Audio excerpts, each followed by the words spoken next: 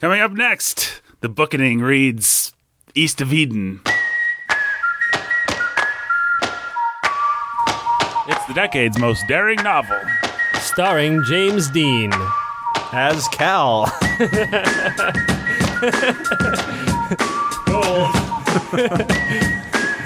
Play it back. How does it sound? There's our intro right there.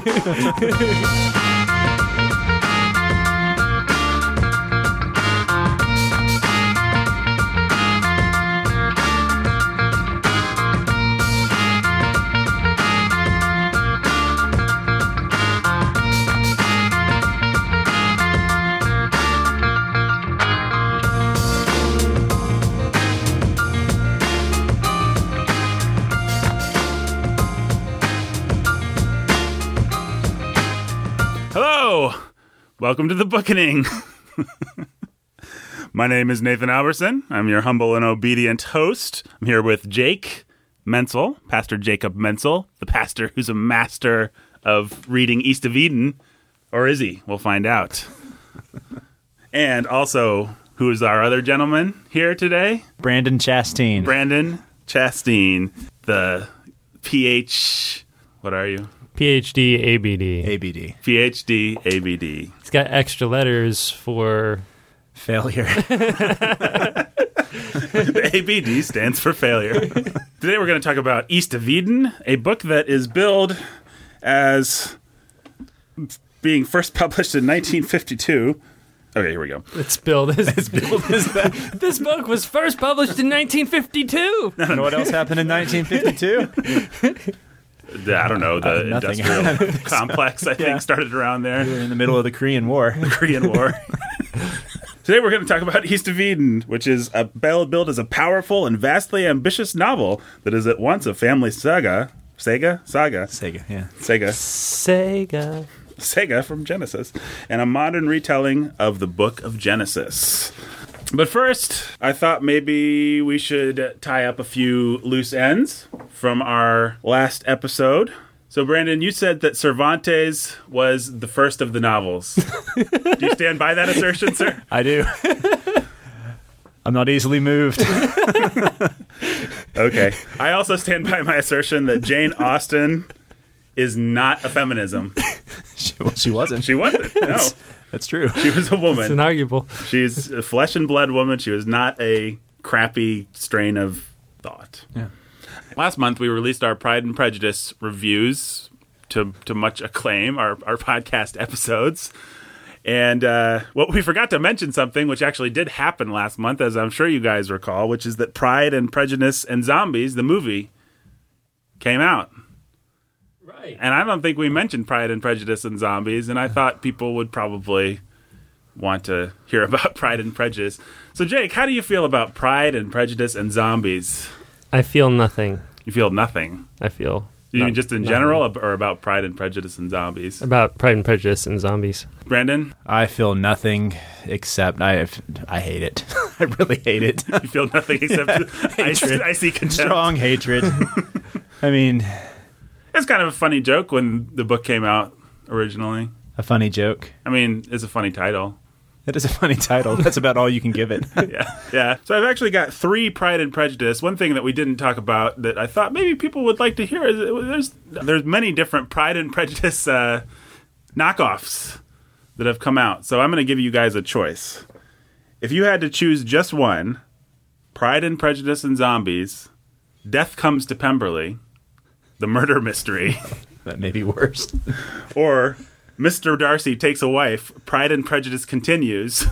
If you had to bring one of those to a desert island to be tortured by. Give me the zombies, man, every time. I don't know.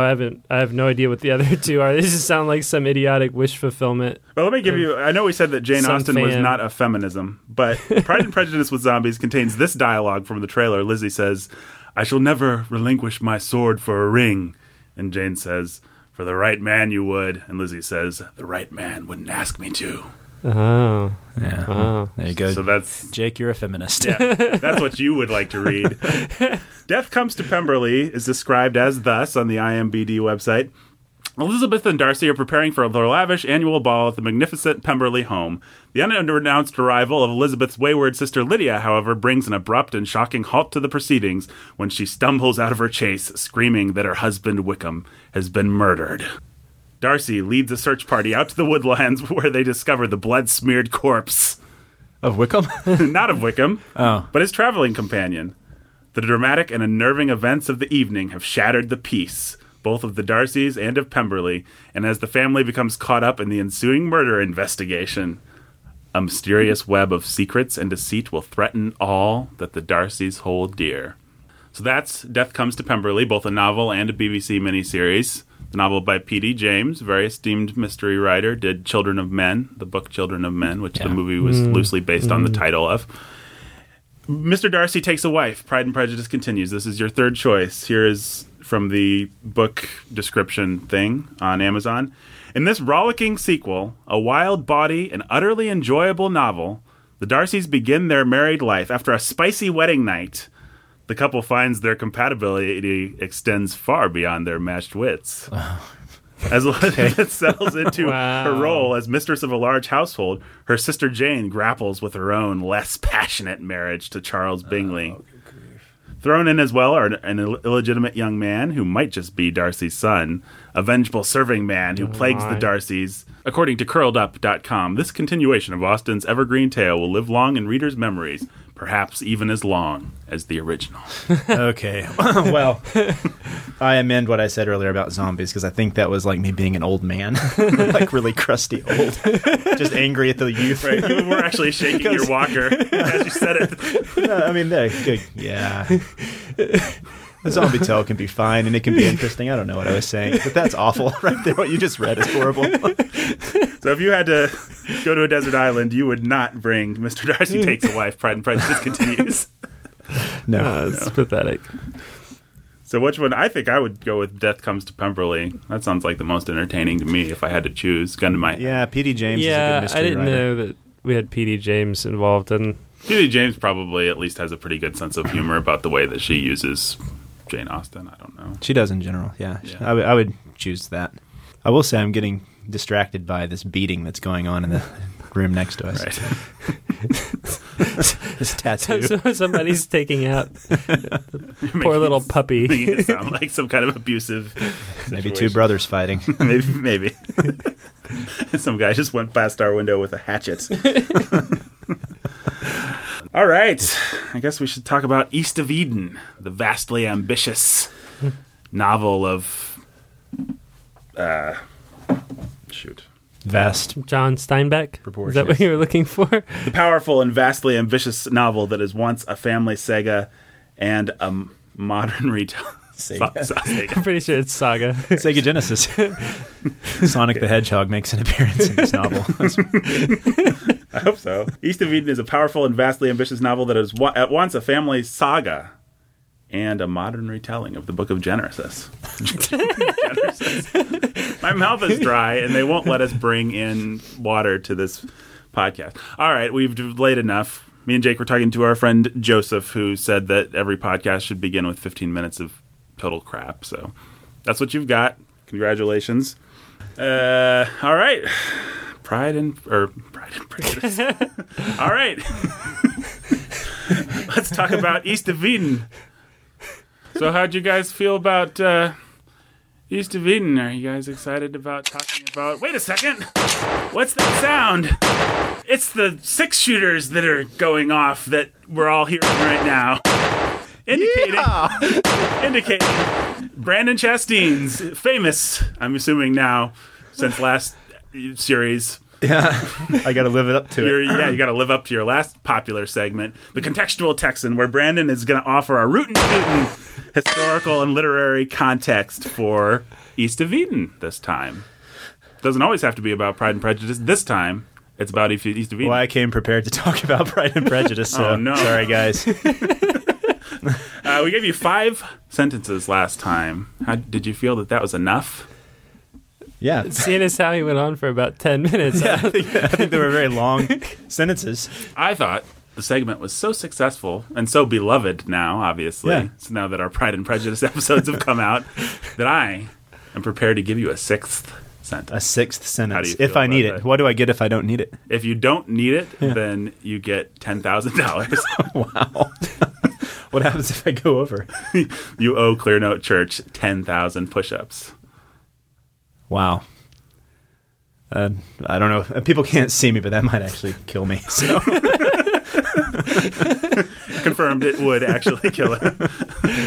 What would kill us to have to give you $10,000. All right, the contextual Texan. Yeehaw! yeehaw! Let's do this. Let's do this. Let me get off my thoroughbred here. Kick off my spurs. Well, last time I started with historical context, but for this novel, I don't really think we need a whole lot of it because he provides quite a bit as we go through the novel. So it's set in California, right at the end of the 1800s, and then we have the turn of the century goes right up to the World War I, and he talks quite a bit about that in the novel. I think what's more useful is to know when he wrote it, which was in the 1950s, where the novel was at the time, and also where America was at the time. We were coming right at a period of instability at the beginning with the Korean War, but also he was coming off of a very successful period of political engagement with his Dust Bowl trilogy, which was that's what they called it, right? Yes, I believe so. Indubious Battle and Mice and Men and then Grapes of Wrath. And he came off that fame, and here he was going to write his magnum opus, and this is how he considered East of Eden. It was his magnum opus. In fact, I think he told his wife that this book contained all that he had ever learned about writing and his craft was put into this novel. I think even more importance is to put this in context with the history of the novel at the time. Mm-hmm. What we were coming at the end of was modernism. And modernism it got started because of World War I. And its thinking was that you could have this sort of cold austerity of the author that would have his genius and brilliance write this book that had never been written before. And it would be completely separate from the past. It would be an artifact that would just be brilliant because of the intellect of the author. And people who would be writing in this vein would be Virginia Woolf, would be James Joyce, and would be Steinbeck's biggest competitor at the period, Ernest Hemingway, who we'll be reading later. And so Hemingway, he was known for his stark narrative style, for his clean sentences, for his stories that were both appealing to the public at large, but also to this new class of intelligentsia that was coming out of modernism. Because another thing that happened with modernism is they all ran to Paris right after World War I, these famous authors, and they all wrote to one another, and they all wrote poetry that only they would want to read, and they just despised what they called low culture, and they called themselves the lost generation. And Steinbeck was not a part of this at all. And so what you began to have is the rise of the academic art. I think I've completely lost track of sentences here. Sorry, guys. You're still on the first one? I'm still on the first one. So you had the rise of the novel and of poetry as both public and mass and what they would consider low. Were you going to say popularist? Yeah. Versus what they would all, like T.S. Eliot, and this poetry that was meant to not be understood because it was meant to just be admired for its craft. So this is what Hemingway comes out of. This is what the modernists come out of. And somehow Hemingway still became very popular. And in the 40s, if you look at the novels that were the most highly rated on the New York Times bestsellers list, it would be Steinbeck and it would be Hemingway. And so I bring all this up to kind of put a relief against what Steinbeck was doing, because I don't think he was, and so here I guess will be the second sentence. He was different than this. What he was, I would argue, was in the tradition of more like Melville and the novel Don Quixote. To stick by my guns. Cervantes. He was the novel Cervantes. Okay. Yeah. Written by Don Quixote, as we all know. And what was important for this was not so much the cold, creative, internal, psychological stuff that would come out with modernism. Because James Joyce is famous for his stream of consciousness crud that he wrote. That's right. Yeehaw! Pow, pow, pow. James Joyce, take that. Yeah, crud. I need you to. I'm guessing we will. I know this is a Texas segment. Yeah. Can we watch the language? Yeah. He was trying to make me boy. So he comes out of this, and what I see it more as is a storyteller tradition, where the narrator is much more of a storyteller. He's a part of the story. He's a part of the creation of the story, so that it's not so much the author as narrator, but this storyteller that's being created as a part of the novel. And so you see it in Cervantes, you see it in Moby Dick, you see it in Steinbeck, East of Eden. And so there's a quote, one of my favorite essays by a guy named Walter Benjamin, is about the storyteller. He says, "Counsel woven into the fabric of real life is wisdom. The art of storytelling is reaching its end because the epic side of truth wisdom is dying out." And so he would argue that the modernist novel sort of killed that off. But Steinbeck brings back that tradition with East of Eden, and is in an interesting position where he is with the history of the novel, I think, because of that. And so getting started as far as context goes, I think that's one of the most useful things to keep in mind. So another person who would be kind of modernist and doing the same thing would be Faulkner, but not to the same extent. Faulkner's very high modern with his style, because that's the other thing I forgot to mention with high modernism, is the style is almost opaque, purposely opaque, so it's only appealing to those who can understand. So is Hemingway it's almost like a Gnostic an art. anomaly in the... How do Hemingway and Faulkner, who are such different writers stylistically, both fit into the same tradition? How are they both modernists? Yeah.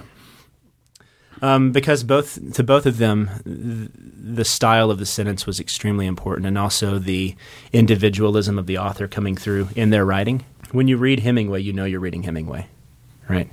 Because it's almost, to me, and we'll talk about this when we read Hemingway, a lot of reading him is about how muscular his prose is, and therefore how great he is as an artist, and how great his stories are. He was very much convinced of cutting things so much that the art was like carving or sculpture. And Steinbeck, I think, is very different. You know, I don't get the sense that he cut as much. He was a storyteller who wasn't so much concerned about the closeness of the craft as he was about the bigness of the craft, yeah. Right? And so there's a big difference between them. Steinbeck is not at all a part of modernism. I wouldn't say he would be. Another part of the tradition that he fits into with the novel is the sort of Dickensian sense of place. So when you read Dickens, one of the things he does is London is very real, right? And also Faulkner does this with the county that he created. I can never say the name, Yoknapatawpha or whatever that is. But in Steinbeck, the place is very important to him, so that the place almost becomes a part of the story.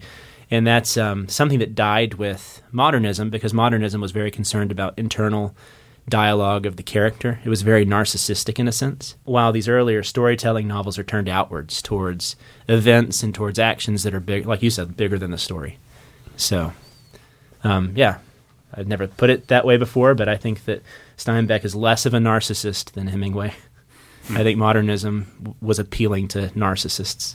And I guess the last thing I would mention is it's just really fun to realize where we were at the time with the changing tone of literature and how it was growing and expanding. So when he was writing this, just a few years later, C.S. Lewis was writing. He also would have The Lord of the Rings come out. You had Catcher in the Rye. You would have Fahrenheit 451, 1984 had just been published. Faulkner was still writing. Flannery O'Connor was at her height.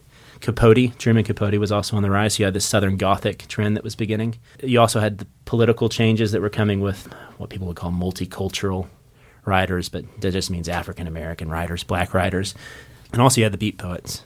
So On the Road, Hal, and those sorts of things were being written at the time too. So it was quickly escalating into the 60s. And so when you read that chapter in here about how the 1900s was a shift, the 50s really were a shift as well. Things were changing very quickly, escalating. The New Yorker was on the rise. You had a whole change in the way that literature was appreciated. So what was Steinbeck's relationship to modernism? How did he feel?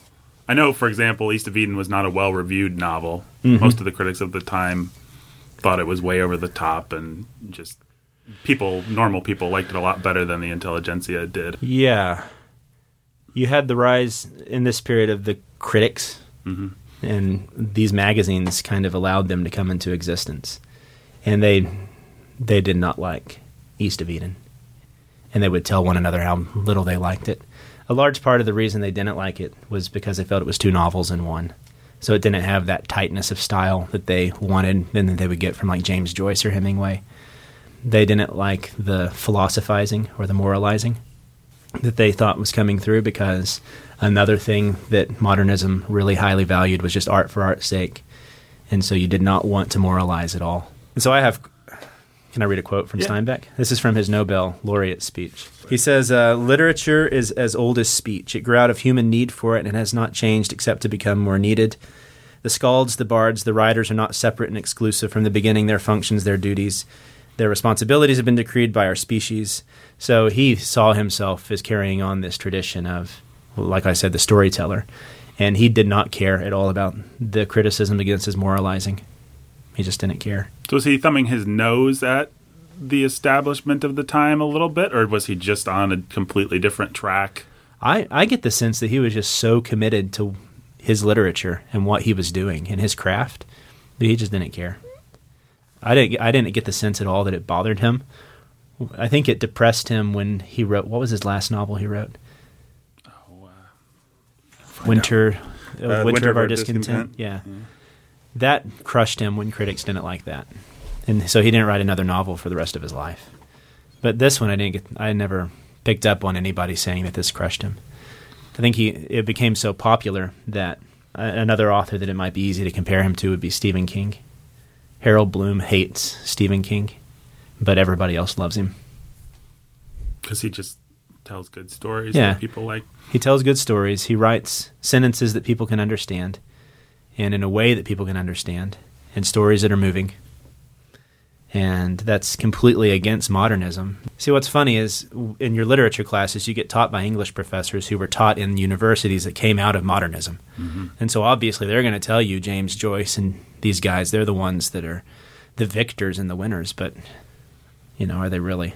I think if time is the ultimate arbiter, then East of Eden has a pretty good shot. It had hit the bestseller lists in 2003 when Oprah bestowed her magical touch, and I was just reading about how popular, how many copies the book has sold just even since then. It's been a perennial favorite for at least, 65 years or so now. I think, I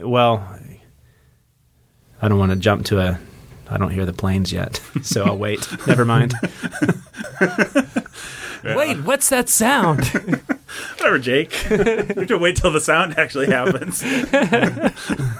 Well, yeah, I'll pick back up on some of this when we hear the American Airlines overhead or whatever. American Airlines. Well, I don't know when that's going to be. I guess we have to wait for it. How you guys doing? I'm doing fine. Oh, yeah? I think, how many sentences was that? 5? 4? Yeah. Okay. Something like that. Yeah. Couldn't have been more than 4. Yeah. You doing all right, Jake? A little tired. What's that sound? Oh, my goodness. It's the plane going over. You guys know what that means, right? What does it mean, Nathan? It's time for Baggage Check, where we talk about what baggage we brought to this book and stuff. Are you guys excited for Baggage Check? I am excited. All right. So very excited. Well, Jake, I'm sure everyone's sick of hearing from Brandon, so let's hear about some baggage. Braggage. Some braggage, not braggage, Do please. some braggage for us. Drop a track. Let me tell you how awesome I am. Go ahead.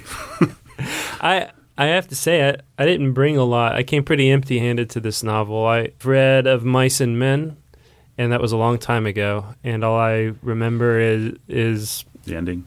Yeah, and so I have a sense of Steinbeck as dusty and dry in a sort of Dust Bowl-y sort of way, but it wasn't any real prejudice. I came to it, I think, pretty open-handed, pretty much a clean slate, just ready to follow, and hopefully be immersed in a great story. Brandon, what baggage did you bring to East of Eden, sir?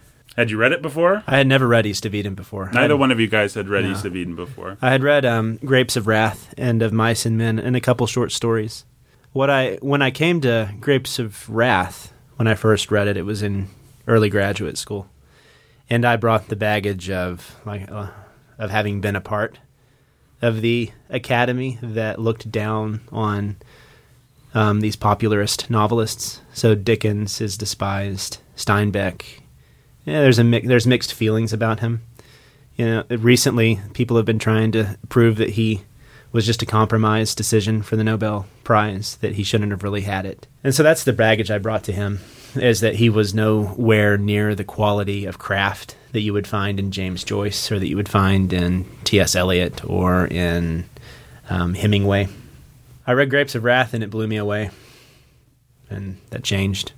I realized that he was able to write novels that were just as big and expansive and beautiful as Tolstoy and those sorts of authors, and that it was unfair and priggish and snobbish and stupid to follow these guys who all ran to Paris because they, didn't have the nerve to stay and do their craft in America. They were just, we'll get to it some other time, but they were all just babies. They were all just a bunch of babies running to the Paris. entire lost generation. Yeah, they just thought that they were so much greater than all these other people, and that they had the secret to art figured out, and it's disgusting. And some of them created really great art, but I would say it was despite their stance towards Dickens and towards towards Steinbeck. In many ways, Steinbeck has created greater art. That's the baggage I brought to it. This time, those expectations had died, and I just came expecting a good story and got it. So. Spoilers. Kathy did it. I read Grapes of Wrath in high school with the world's worst high school teacher, and I really liked it, but it was so depressing and not cathartic in its sadness in a certain way. It was just like, oh, I guess farmers in the Dust Bowl era, life really sucked for them. What am I supposed to do about that? What do I do with that? What does that mean to me? I'm not sure, except for that I've been moved. I don't know exactly what to do with it. But it certainly made an impression. And then sometime in late high school, I think my mom it probably was around the time that Oprah recommended East of Eden, put it on her book list, and so every housewife in the world was reading it, and my mom, being a housewife, had a copy of it laying around, and I was just bored one day, and I picked it up and read the first chapter and liked it, and then just kept going, and it was a good reading experience because I wasn't expecting anything, didn't know anything about it, hadn't looked it up on Wikipedia, it hadn't been recommended to me. If anything, I had a chip on my shoulder against it simply because it belonged to my mom and therefore must be lame. My mom is always going to have a copy of The Help or whatever's, that kind of stuff. My mom's a wonderful woman. I'll cut this part out. But this being our non-spoiler section right now. Actually, first of all, Jake, give us a synopsis. A non-spoiler-y synopsis of East of Eden. For all the people out there that are listening to our non-spoiler episode and want to know about East of Eden, what would you tell them? Let's just say I'm a guy you meet in a coffee shop, and I'm like, say, what you reading there, mister? I'm reading East of Eden by John Steinbeck. Oh, pray tell what that's about, sir. It follows two families over multiple generations, and it's something of a retelling of the story of Cain and Abel. Is about processing your longing for acceptance and your fear of rejection, what that does to you. Deals with themes of guilt and sin and longing. And I don't know what to say beyond that without getting all spoilery on you. That sounds pretty high-handed. I don't think I'd enjoy a book like that. Well, to not give you a high-handed sounding synopsis, I'd have to get into details of how it works out, I guess. I don't know. Well, you can give me some details. Sorry, man. I don't know, Nathan. Random coffee shop guy. It's father hunger. It's mother hunger. It's the central character is a guy named Adam Trask, and he's dealing with his own baggage with his mom and his dad and his brother throughout his life, and he ends up recreating baggage for his own kids in the process. And so the Trask family is really the family that the novel's about. And you follow from Adam's father through Adam's sons. And you see Adam start out as an Abel figure and become an Adam figure in the process. And you see recurrences of the struggle between Cain and Abel for their father's affection, and the fight between brothers, the struggle between brothers, and for their mother's affection, feelings of being abandoned, feelings of being rejected, feelings of being accepted or longing to be accepted. In contrast to that, you have the Hamilton family, which is Steinbeck's own family. The central character there is Samuel Hamilton, and he's Steinbeck's grandfather. He's a larger-than-life sort of character. He's something of a prophet. If you take Samuel Hamilton and then Lee, who you'll meet in the middle of the book, this is sort of like a Elijah and Elisha duo where their job is to come in and to speak truth and sense into the Trask family. And in the process, you get to know the Hamilton family and see how they turned out. And there's a lot of interesting stories and side notes. The whole story is really told, I think, it's from John Steinbeck's own perspective. It's from the perspective of, but as an old man, he's telling the story of his own family. He's telling the story of this other family, and you kind of get to see his place in it as the novel unfolds. And I didn't realize any of that actually when I came to it. So it was a surprise to me that he put himself into the story as a storyteller, as the storyteller that Brandon was talking about earlier. And yeah, I read somewhere that he actually wrote the book because he wanted his 2 sons or nephews or something like that to know his family history. Yeah, it was to his 2 sons. His 2 sons. Yeah. So it started out as a work of family history. I think it crosses into total fiction at some point, but he did have a grandfather named Samuel Hamilton. I don't know if there were any Trasks. I don't know. Yeah, I don't think there were. The Hamiltons, I don't even know if a large part of their history is true or not. I know his mother, he talks about his mother, whose name was Olive, who was married to Ernest Steinbeck, both of whom are name-dropped and told stories about in the book.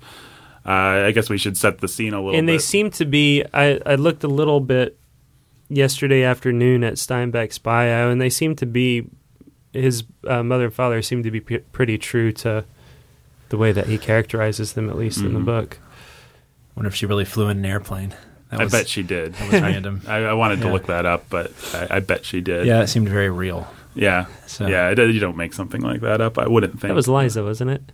No. No, it was his mother. Was it Olive? Yeah. No. Man, there's like 4 I forgot conservative women. I forgot all about that whole story. Yeah. That's random. one of the great things about the book is it has all of these random little tidbits and stories. Yeah, you have little inlets, and it's the main narrative keeps flowing, but and that gets into what you were saying before about it. You know, the beauty of it being, you know, a storyteller in a storyteller sort of tradition, whereas everybody that has been critical of its winding, it not being concise, it just isn't content with sitting down by the fire and letting grandfather weave a really great story over a couple of nights. Yeah, I think that's a good analogy for what it is. And it's kind of like you asked your grandpa John, like, can you tell me the story about Adam Trask? And then he's like, well, way back in 1863, the Civil War began. And you're like, oh, crap.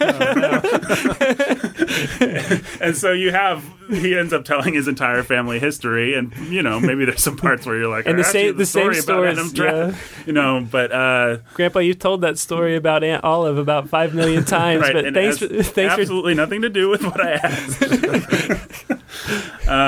But I think that's great. I think it's one of the best features. The novel, the primary criticism, I think, perhaps, of the novel at the time, the ones that I saw were, like what Brandon was mentioning, a lack of unity.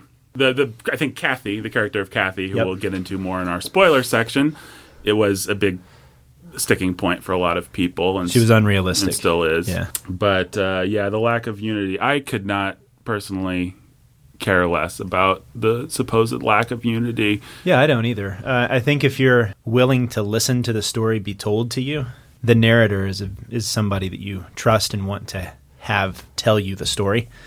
And that's something that these critics, I don't think, like you were saying, Jack, I don't think they wanted to see that or understand that. Mm-hmm. They didn't want to sit and listen to Steinbeck, who's a good storyteller, and this narrator that he's partly created. So, I mean, there's a little bit of like the unreliable narration going on. In fact, are we in the book yet?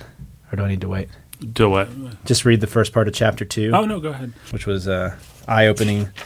I must depend on hearsay, on old photographs, on stories told, and on memories which are hazy and mixed with fable, and trying to tell you about the Hamiltons, right? And so he's admitting right there that this book is hearsay. It may or may not be the actual facts, but he's going to tell you a good version of the story. But it's a good story to listen to, Right? Yeah. And the truth that comes out of it, the wisdom that comes out of it, is still worth hearing. I don't think we've actually set the scene for someone who's a total East of Eden neophyte. We should say Cyrus Trask, Adam's father, the main figure. His father fought in the Civil War, I believe, or maybe didn't fight in the Civil War. He did something in the Civil War, yeah. Right. So the book he was in one skirmish or something Right. like Eventually that. became so knowledgeable that he was like 4 places at once. Isn't that what it said? he's an interesting character. But the book, I just want to point out the time period that the book is set in. It's just like pure Americana, kind of. It starts Civil War. Adam comes into his own as the 20th century begins. His sons are born, I think, in 1900. Yeah, I think that's and they become about the right. main characters, and then they live through World War II. So it's World War I, because that was also an important war that we fought. Spoiler. Yeah. So it's set there. I don't know if there's anything else we want to say before we get into spoilers. It's a great book. You should read it. Yep. And then you should listen to us spoil it for you and talk about the spoilery stuff. If you haven't read it yet, it's the kind of book that you want to read to process your own family, your life growing up as a young man or a young woman, your hunger for the acceptance of your mother and father, the sibling rivalries you may have dealt with. Yeah. Right. Well, and I do want to say for people who haven't read it, you've made it sound very profound, which it is, but it's also just like the other thing we've been saying. It's just a good story. It's got fathers and sons and murders and plot twists and it's just It's in the Dickensian it's tradition. entertaining. It's entertaining. The story's always going somewhere, and there's some good, colorful villains. Yeah, you don't realize that something could even be seen as out of place until you're out of that part of the story. It's just that engaging. Everything, you want to see what happens with every story he brings up. Yeah. And some of the stories are fun or interesting or funny, and some of them are sort of painful as they unfold because more or less depending on how much you see yourself in the characters that are involved. Which, like we were saying in the Austin podcasts, you'll see yourself in quite a few of these characters. Yeah. Oh, yeah, absolutely. Read it. Read East of Eden by John Steinbeck, and then listen to the rest of these amazing podcasts. Yeah, I guess this one's a lot longer than Pride and Prejudice. Just don't be intimidated by the size of a novel. It reads fast. It does, yeah. It doesn't have a bunch of boring stuff. I finished it last night, spoiler, or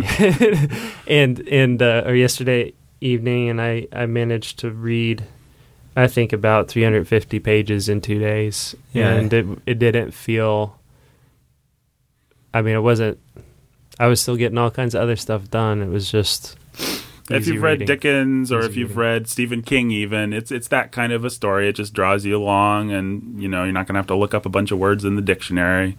Yeah, the prose reads well. I know I likened it to Moby Dick, but it's different in narrative style, and it's not as dense. Right. It's not.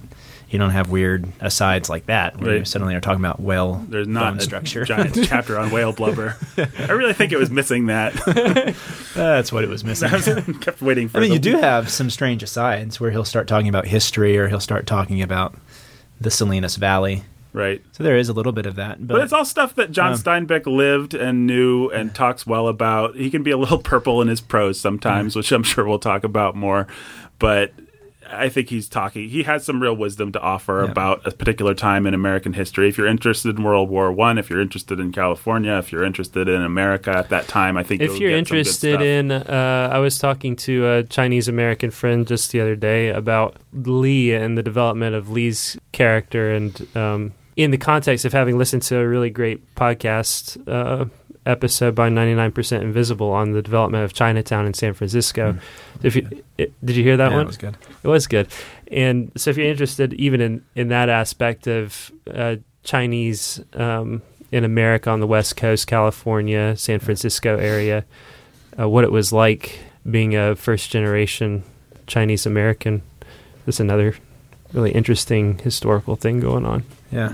We should also mention, I think people might be interested to know, a large part of the book is about a character named Kathy, who's one of the most interesting villains you'll encounter in 20th century literature. People have different feelings about whether she's a successful character or not, and we'll talk a lot about that in our spoiler section, I'm sure. But she's a character that's well worth reading and certainly unforgettable. And if you like to ponder the nature of evil and all that stuff, then this book has that too. It's just got everything. And also the nature of free will. Mm-hmm. Yeah. The narrator straight up calls her a monster. Right. Her introduction is she was a monster, and that's not a spoiler because Steinbeck spoils it for you. Like in the fourth chapter. The fourth chapter. So she is a pure monster. Or is she? But we'll get into that, and you'll just have to read it and then come back and listen to our spoiler section. In Steinbeck's introduction, he says all this weird stuff about a box. But then, okay, I'm just going to read the introduction. He's talking to his editor, Pascal Kovinsky, and he says, "Dear Pat, you came upon me carving some kind of little figure out of wood, and you said, 'Why don't you make something for me?' I asked you what you wanted, and you said, 'A box.' 'What for?' 'To put things in.' 'What things?' 'Whatever you have,' you said. 'Well, here's your box. Nearly everything I have is in it, and it is not full. Pain and excitement are in it, and feeling, good or bad, and evil thoughts and good thoughts, the pleasure of design, and some despair, and the indescribable joy of creation." So that's how Steinbeck characterized it himself, and I don't think he's wrong. It's a big book. It's full of a lot of different things, and it's very entertaining. Would you recommend East of Eden? Absolutely. Oh, yeah. The first thing I did when I finished it was get on Amazon and buy a copy for my brother and send it to him. That's such a thing. Yeah. If you've read East of Eden, you know that that's a fascinating thing for Dave to have done. Did you mail a hatchet to him as well?